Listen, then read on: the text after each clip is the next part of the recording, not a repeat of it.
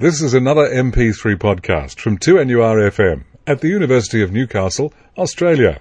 Welcome to Pet Chat. I'm Jane Klein, and with me today we have David Tabrett, Dr. David Tabrett, our pet vet. And what topic will you have for us today, David? Hi, Jane.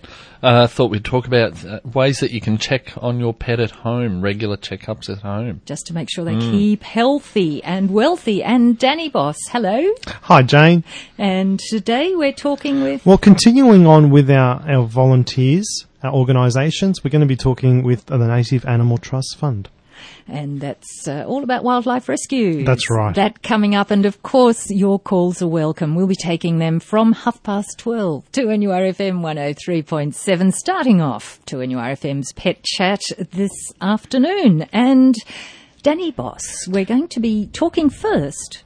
Yeah, last week, if you recall, we talked to Alicia from Hunter Animal Rescue, and that's a great volunteer organisation. So I thought this week, let's talk to Andrew Hoosman, who's the president of the Native Animal Trust Fund Wildlife Rescue Service. That's a mouthful, isn't it? Yeah. And we'll talk about what the service does and what, in terms of volunteers, they might need. Thank you for joining us, Audrey. Oh, hello, Danny. Thank you for having me. Look, what does the rescue service do? Look, the Native Animal Trust Fund Wildlife Rescue Service is licensed by the Department of DEC, which is Department of Conservation and Climate Change, and we rescue and care for and rehabilitate all species of native fauna in the Hunter region and the southern end of the Great Lakes area. Okay. Now, in terms of rescuing the native animals, what sort of animals does the service look after? Oh, look, we look after everything. Anything from the tiniest little lizard to the biggest grey kangaroo to koalas to echidnas, bandicoots, possums, wombat, everything you can name, we look after. Venomous snakes, frogs, the whole lot. I was quite amazed to read the statistics in terms of the amount of animals you care. For example, 437 animals since April this year have been cared for. 199 died or had to be euthanized, but there was 190 that were released back into the wild and 48 still remain in care. And the amount of calls your organisation takes is, like November last year, it peaked at 1,584 just for 1 month. That's a lot of calls. That is a lot of calls. We do a huge amount of work out there, and as you know, we're just a community group and we're all volunteers. Well, let's talk about that fact. Volunteering. If someone wanted to volunteer to help in the organisation, what's involved? Look, what's involved is you need to join the group first by, lodging a membership with us. Yes. That membership application gives you an idea. You can tick the boxes of what you'd like to be involved in. Mm-hmm. Just for example, if you want to be a rescuer and a carer, you come along to a 2-day workshop which we're holding in early in August, and from that workshop you then can pick out what is suitable for you to do, so people get a bit of a feel and understanding, Danny, of what the group's all about. They can actually go to our website, which I think you've got the... yes, we do have it. It's address. www.hunterwildlife.org.au, and we'll keep that on file for anyone who might want to call and get that. Yes. Yeah. And there's a membership form on there, if they go through. They can also have a look at what we do. So it gives them a bit of an insight on, we're not keepers, we're only rehabilitators, and we're just carers, and then we return them to the wild. So that's very important for members of the public to understand. It's also the dedication. It's a 24/7 job. You can't just get a baby possum and go away for the weekend or go out to the movies. You've got to be home to feed it every 2 or 3 hours. And, it's a lot of dedication, a lot of time, a lot of expense too, Danny. Yeah, well, that's quite involved if you are looking at caring. As you say, as a baby possum, it could be a baby kangaroo. What if there's volunteers out there who might not have that kind of time to do that, but still would like to help out in other ways? Is there anything else available they can help with? Oh, look, Danny, there's heaps of jobs we can put onto them. The phone operator, our rescue phone is manned by volunteers, and people call in with injured animals, sick animals, or want to know information. They can do that. They can do that from their own home. just sit there and answer it. The cost comes back to us, not to them. Yes. They can grow mealworms. They can make pouches. They can go out on our fundraising stalls. They can join our education team. There's a ream of things that we can always find a job for someone, Danny, believe me.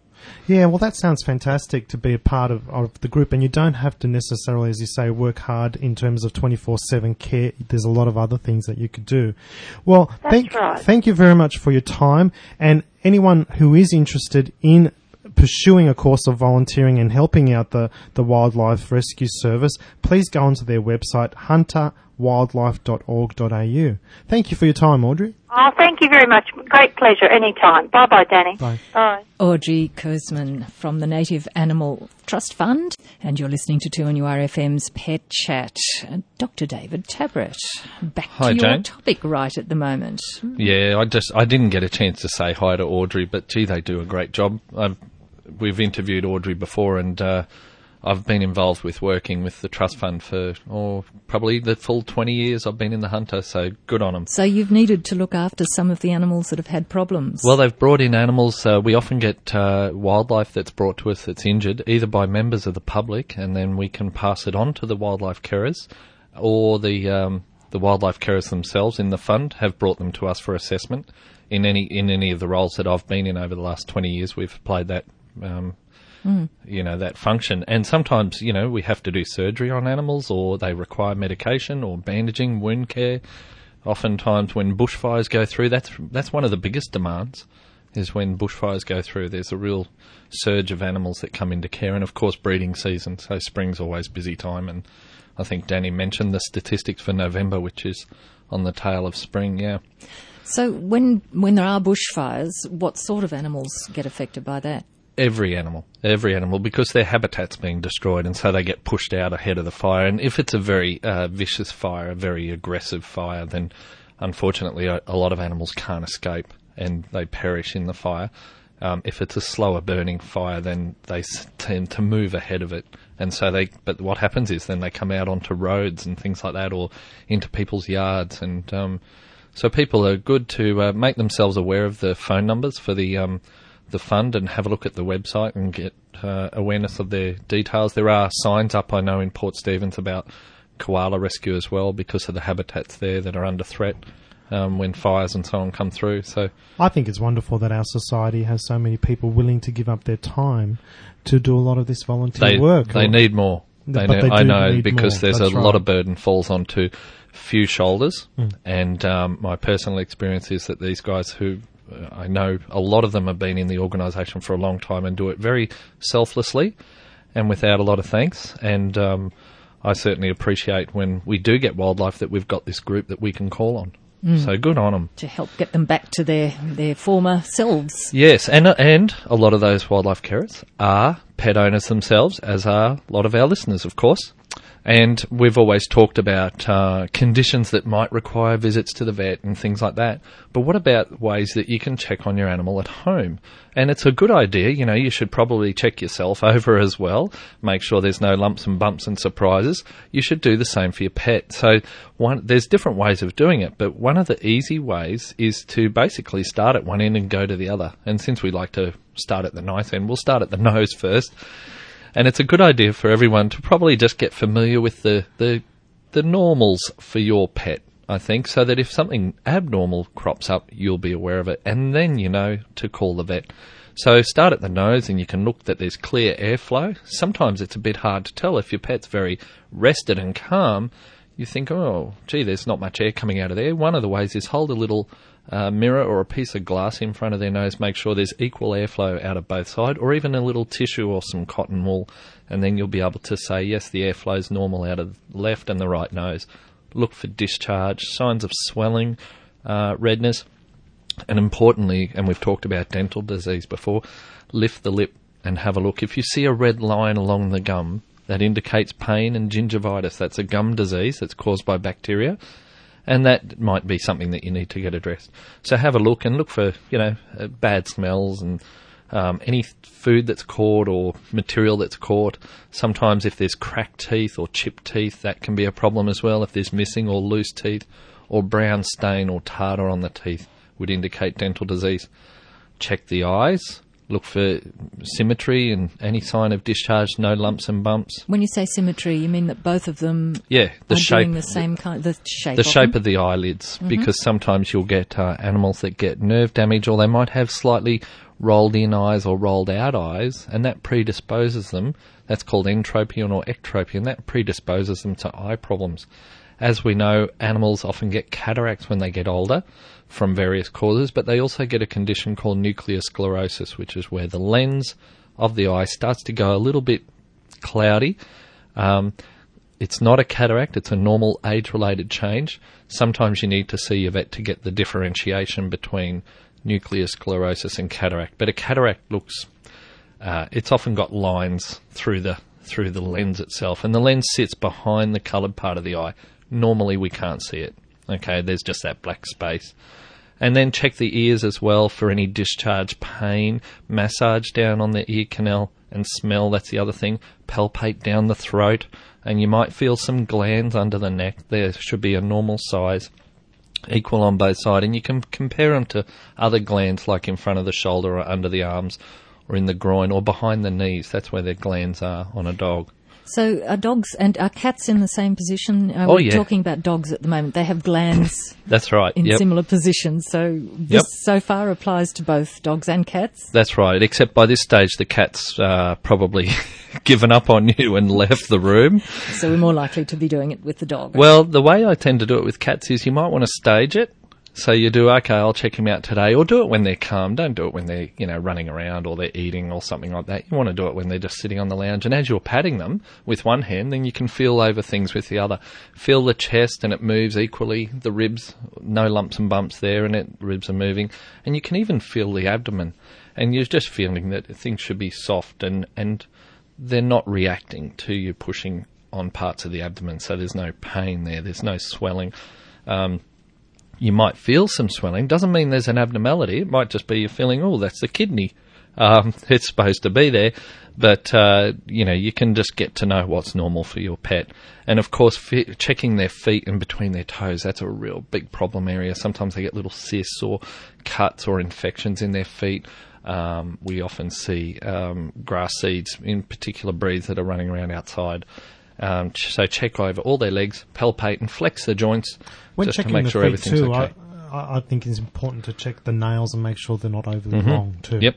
Because they do need clipping on a regular basis. Don't Need a regular nail clip. And the other regular things that we need to be aware of course, is worming. Should be done, say, every 3 months, and you can get a test done at your vet to make sure that you're on top of that.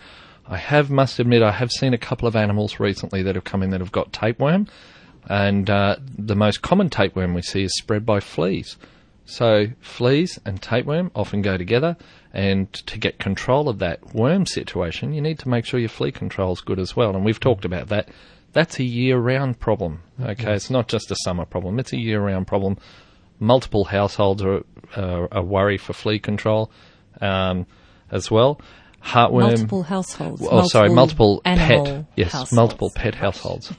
And the thing is, because in winter we don't see the fleas as much, we think it's Yeah. fine and we only need to treat it in the summer. But in actual fact, during the winter is when they're laying so many eggs that you actually can get... Well, they actually hibernate. They That's hibernate. right. So they've laid the eggs over summer, but the eggs just sit there, Yes. and they sit in the carpet and in the bedding and in the yard, and they just sit there and sit there and sit And there. when the right temperature and humidity Yep. comes, which will be around September... Yep, that's right. Then all these thousands and thousands of eggs just That's hatch. right. And the numbers they can lay, incredible. Adult female flea can lay 50 eggs a day. Yes. Like for 2 months, 2 months. They're just, and there's thousands of them. The tip of the iceberg. There's so many out there. So you've got to be on top of that problem right from the get-go. And working your way down, you can palpate, and all the way to the end of the tail. And check under the tail as well. You've got to have a look at the back end. Sorry, folks. You've got to have a look at the back end. Sometimes they get little abscesses under there on either side of their anus, the back end there, and you've got to make sure that they're not swollen and red and sore, and that necessitates a trip to the vet, unless you're really keen on putting on a glove. And Oh, the vets have to have something to do, I'm sure. that's right. 5 years of university training. We're well qualified for that. Well done, we'll remember that. So, checking your pets. You're listening to 2NURFM's Pet Chat. It's 12:30. We're very happy to take your calls if you've got a question you'd like to put to 2NURFM's pet vet, David Tabrett, today. And we will also be coming back with more on nutrition and pet news later in the program. And you're listening to Pet Chat. It's 26 to 1, and the number to get your question through to our pet vet, Dr. David Tabrett, today is 49216216. And Sue has done that from Aberdare. Hello, Sue. Hello, good afternoon. Hi, Sue. Look, we've got a little rescue dog here. We've had her for a while now, and she's an only child, and she's quite happy with that. But we go to visit friends the other side of Tamworth, and they have a positive pack of dogs. And what I'm curious about is that it's a good 3.5-hour drive. Mm-hmm. The moment we turn into their driveway, she will jump from the back to the front of the car, and she will squeal, jump around the vehicle and carry on. She seems to know she's there. It's a happy dog. Oh, it's happy. Very happy dog. Yes. Dogs are really, quite good at tracking. They recognise landmarks. She'd recognise the gate, and I'm not surprised that she shows that behaviour. I think that she obviously knows that she's going to be in for some fun times, and she's happy to be there. She loves it there, you know. Yeah. And I mean, there's dogs, and there's D6 ones, and there's Entires, and there's Stitches, and there's all sorts of things there, everything from a Scottish Deerhound to a Foxy. Oh, crikey. Oh, crikey. And she just knows she's there. Oh, not surprised. She stands at the window in the car and watches, and I'm astounded at this behaviour. No, they're very smart. So my dogs are the same when I take them to the showgrounds to show the dogs, and we're in like a cargo van though, and there's not much windows that they can see, but they seem to just, even as you drive close to the car park, they know they're there, and they get so excited. Yeah, so you're driving for 3.5 hours and she's quite calm, but as soon as you're about to arrive... As soon as we turn into the gate, we make a right-hand turn into the gate, and she's squealing, she's squeaking, and she's racing around the car. It's quite cute behaviour, and she's really happy to be there, and she's very timid of humans, but she's quite okay with the humans there as well. Sounds like she knows when she's onto a good thing, Sue. Sounds like it. Yeah, okay. Good on you. Thanks. Thank you. What a lovely story. Sue from Aberdare, 49216216 if you would like to get your question to David Tabrett.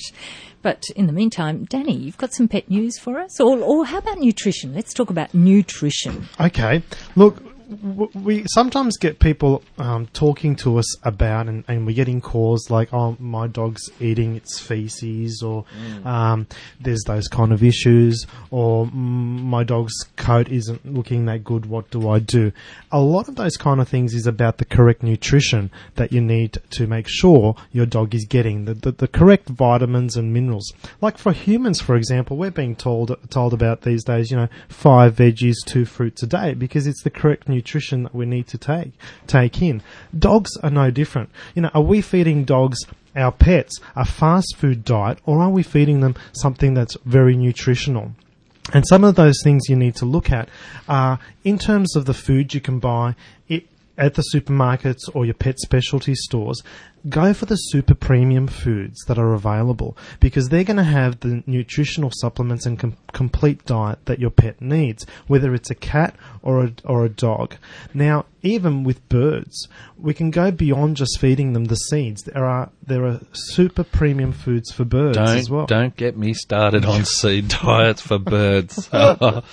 Looks like you've got a bit to add too, haven't you, David? Well, look, the dog thing, yeah, exactly. And I've spoken to people before and about making up diets, which is very encouraging for people to take that degree of interest. I just find it really hard to get a proper balanced diet when you're doing it yourself. Yes. And you've got to be careful about where you're getting your information from, because if it's not been analysed, the food, by a nutritionist and measured against what dogs need, not what we think they might need, but what they actually need, then you're probably not giving them the proper diet. And that doesn't mean that we're doing bad things or anything. It just means we're a little bit misplaced with where our efforts need to be.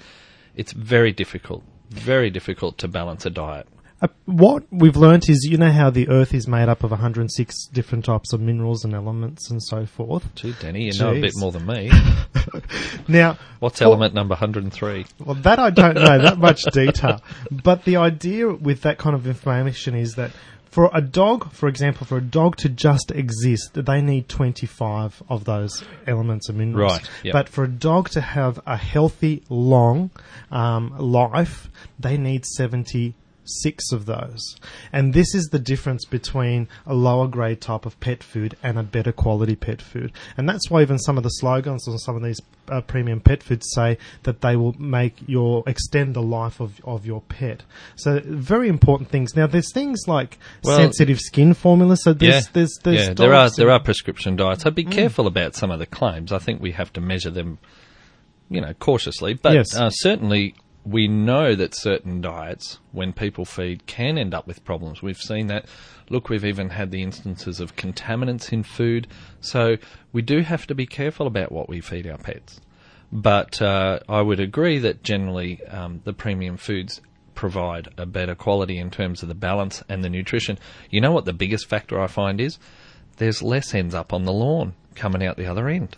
That's very true. That's called digestibility. What goes in and what comes out, that's a digestibility factor, and that's a very simple ratio for people to look at. And some of the foods that we see, I've seen people eating and they say, oh, well, look, I can't afford the premium food. And I say, first of all, the digestibility is so much higher, you don't have to feed them as much. And that makes a difference as well. So have a look at these foods and read the labels carefully. Obviously, there's information on the internet. We know that. Yes. Just be cautious about what you read and where it's coming from is my advice. And there's times when people put the effort in cooking the food, as we discussed, but when you're cooking the food for your pet, they're not getting the right nutritional, balanced diet. Well, I think they should have a good quality dry kibble as their base diet. Yep. Look, I know my dad isn't listening to the show because he lives in Queensland, but he's got some dogs. He loves to cook up. The house stinks, I tell you. He cooks up this stuff and he says, oh, I'm adding this, I'm adding that. And yeah, okay, Dad, but are they getting a good quality dry food? Yep, absolutely. And I say, okay, well, I'm happy because I know that they're getting that, and you're just, he's retired, he wants to do that, that's good. I'm making him sound really old. But he feels he's doing something. That's right. But he's also looking after them. Yeah. But and he really cares for them. Sometimes we need to be careful what we do add to that food we cook. Like I hear lots of times someone might add pasta to that food. Lots of carbohydrates. Lots of carbohydrates. The other thing people add? With garlic. Garlic, yes. And there have been studies in Japan that showed that certain amounts of garlic can actually cause damage to red blood cells. So it's not just a case of a little bit's good and a bit more might be better. Sometimes a bit more can be dangerous. There was a funny story, well, not funny, but a rabbit that someone had, and they decided that rabbits eat carrot. And that's all they fed their carrot. Well, was they to the hear rabbit. about Bugs Bunny. Bugs Bunny. So all they did was they fed the rabbit carrot. And the poor rabbit ended up going blind from toxicity. From the vitamins in it. Yes. And there's been too much of a good thing. Too much of a good thing, yeah. And I think we might have a call, so I think we'll... Cool. Oh, no, we've lost... I'm sorry. That's all right. Might come back in a minute. I was going to say the other thing I remember now going back to uni was someone who fed their cat liver, and that's all they fed the cat. Got vitamin A toxicity, and it caused all the bones in the neck to fuse together. So it caused, sometimes these things, we've got to keep it balanced. We've talked about omega fatty acids, always a good supplement, but of course you wouldn't go and just feed your dog or cat straight sardines. You would have a good balance. Now, let's see who we've got on the line. I think it's John. Hello, is that John? Yes, it is. Good. Have you got a question for David? Yes, I've got a mystery problem with the Pomeranian. Pomeranians are always mysterious. What can we do for you, John? Our Pomeranian, when he's inside, he does the little harker near the door, which means let me out. Right. So when he goes out, you leave the door open, and then he can't work out that the door's open to get back in. Oh, he stands on the other side of it? Yeah, he stands on the other side and barks. I've got a little terrier dog that does that. I was going to say it's just Pomeranians, but no, look, he's not alone. So when you open the fridge, he comes bolting into the house. Then he knows how to get in. Yeah, but the silly thing is he grabs the meat and runs back outside. He's an outdoor dog, obviously. I was going to suggest that perhaps he hasn't quite worked out how doors work, but obviously he has. It just depends on what the motivator is. I think it might be because he came from a shop at Morisset.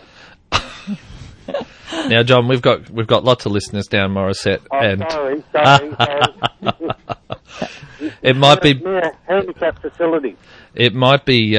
Look, if he was a Dalmatian, no offence to Dalmatian breeders, but if he was a Dalmatian, I could understand it. Pomeranians, you think they're pretty clever. I think he might be doing that just to get you to get up and be at his beck and call.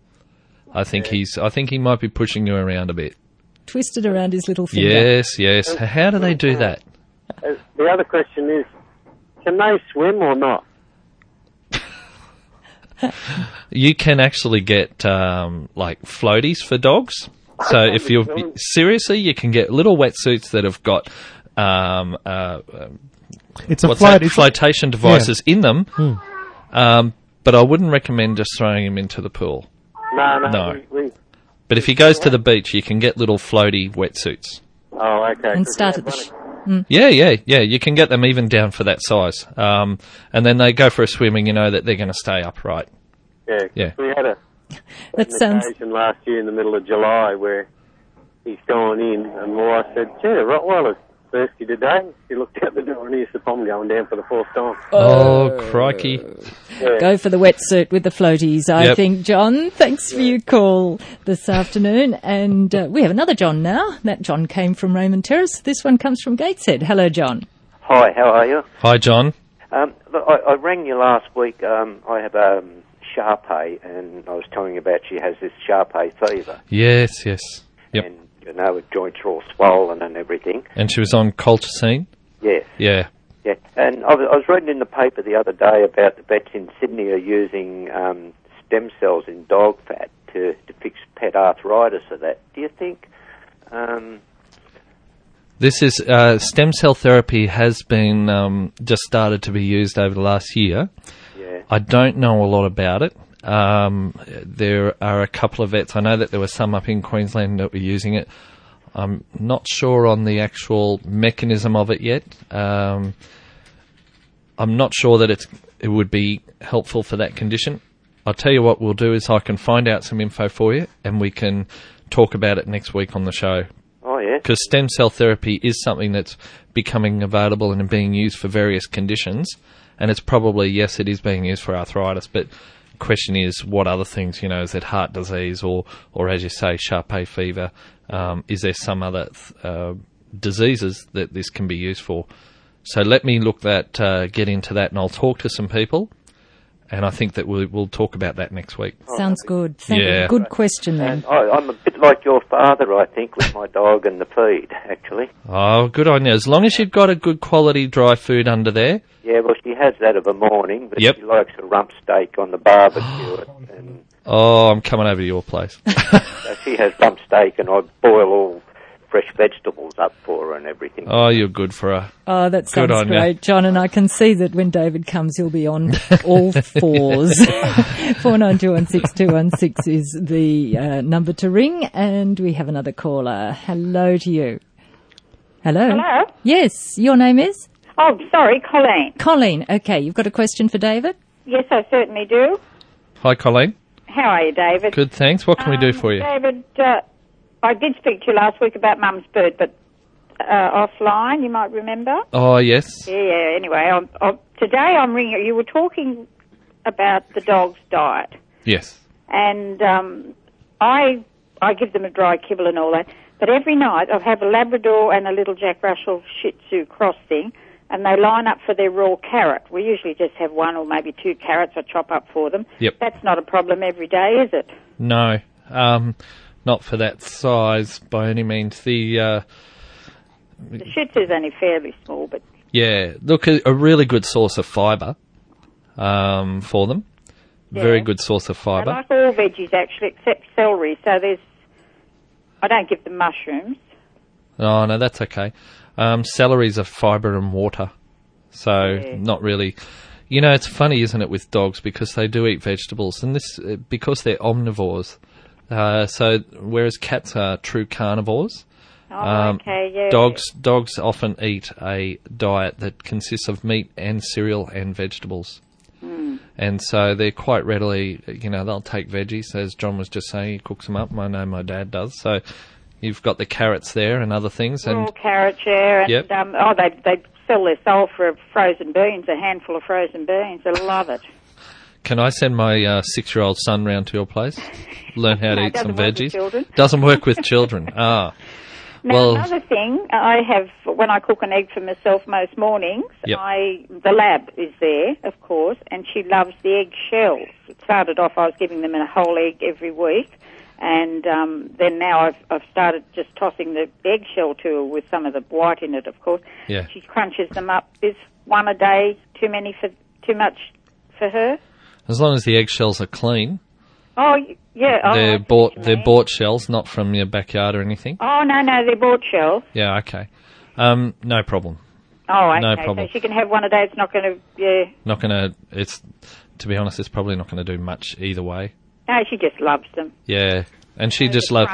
I think labs just want to have something in their mouth, don't they? Yeah, she just loves to be with you too. No, she does.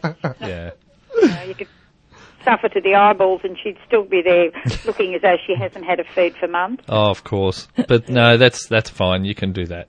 Oh, lovely. Thanks for your call, Colleen. Thanks very much, David. Thanks, Bye. Colleen. Bye-bye. And on 2NURFM, you're listening to Pet Chat. You've got some pet news to tell us, Danny. Well, last week we spoke about the Hunter Animal Rescue Volunteer Organisation and how they rescue dogs and cats from being euthanized. There's a study that's going to be done by the University of Queensland Centre for Companion Animal Health, which will investigate the increased rate of cats and kittens that are being put down. I thought this was quite interesting because apparently 60% of cats that go to shelters get euthanized. That's quite a lot. And over the past year, there's been an increase of 28%. So this study will investigate in terms of why this is happening, and it'll go into specifics such as the demographics, the environment, why people surrender their cats and kittens. Is there a socio-economic impact, or is there reasons to do with the housing or the council areas because they make it difficult for owning pets? Is there any particular cat variety or breed that seems to be put into shelters and then euthanized more so than another type of variety or breed? So there's a lot of things to investigate and look at, and the study will provide then a comprehensive nationwide report for the unwanted cat population. So I thought that's quite an interesting thing, and it is nice to see that they're putting in funding to get that kind of investigation going. Yes, I'm wondering whether perhaps fewer people would like to adopt an adult cat rather than an adult dog. Would that be well, they'll find out, I suppose. It's an interesting look at, and it's a topic that's been looked at many times over the years. I think certainly the economy affects things, and also the socio-economic picture that happens. My simple idea of it is there's a certain pool or number, and so many people adopt cats and so many come in at the other end. It's like a big tub, and there's more going in than's coming out. I know a lot of pedigree cat owners when they sell their kittens, they actually sell them as desexed these days, and they're taking that into account so that there's no issues of lots of breeding happening in terms of those kittens and cats, and then end up in shelters. So that's a good step, but there's a lot of other issues that need to be looked at. One more thing, dogs in home units make financial sense. How about that topic? We've interviewed Peter Higgins from Dogs New South Wales before. Basically, what they're finding is research in Queensland suggests that a dog-friendly unit can add as much as $15,000 to the resale value of the unit. And what Dogs New South Wales is encouraging is for landlords to look at the possibility of allowing people to have their pets in these units. And that's a good thing, because it's a positive not only for the pet owners, but a positive for the community in those units as well, because pets can bring a lot of happiness. And I love his comment that he puts at the end of his article, where he says, "Dogs don't cause damage to properties, irresponsible tenants do." Ooh, that's a good one. Now, have we got time for a quick Emperor Penguin story? Father of the Year in the UK, Peter Andre, ex-Australian. We know he's going through some bad times, right? But I'll tell you who gets Father of the Year for me, Emperor Penguins. These guys, the mother lays the eggs and the egg sits on their feet and they just shuffle back and forth. It's minus 60 degrees Celsius. Did you know the internal core temperature of an Emperor Penguin is 40 degrees? Wow. So how do they do that? They have little shunts in their legs that keep the warmth inside, and they just keep the eggs up off the ice, and they have to sit there and they lose half their body weight. Looking after their... Yeah, they wait for them to hatch while mother goes off and eats. And so then they hatch, and then they finally get a chance to go and eat, and then they've got to come back and feed the young one anyway. Definitely Father of the Year. And that's a good story to finish up today's Pet Chat on 2NURFM. Thank you, Dr. David Tabrush. Thanks, Jane. And thank you, Danny Boss. Goodbye, Jane. We'll do it all again after the 12 o'clock news next Friday.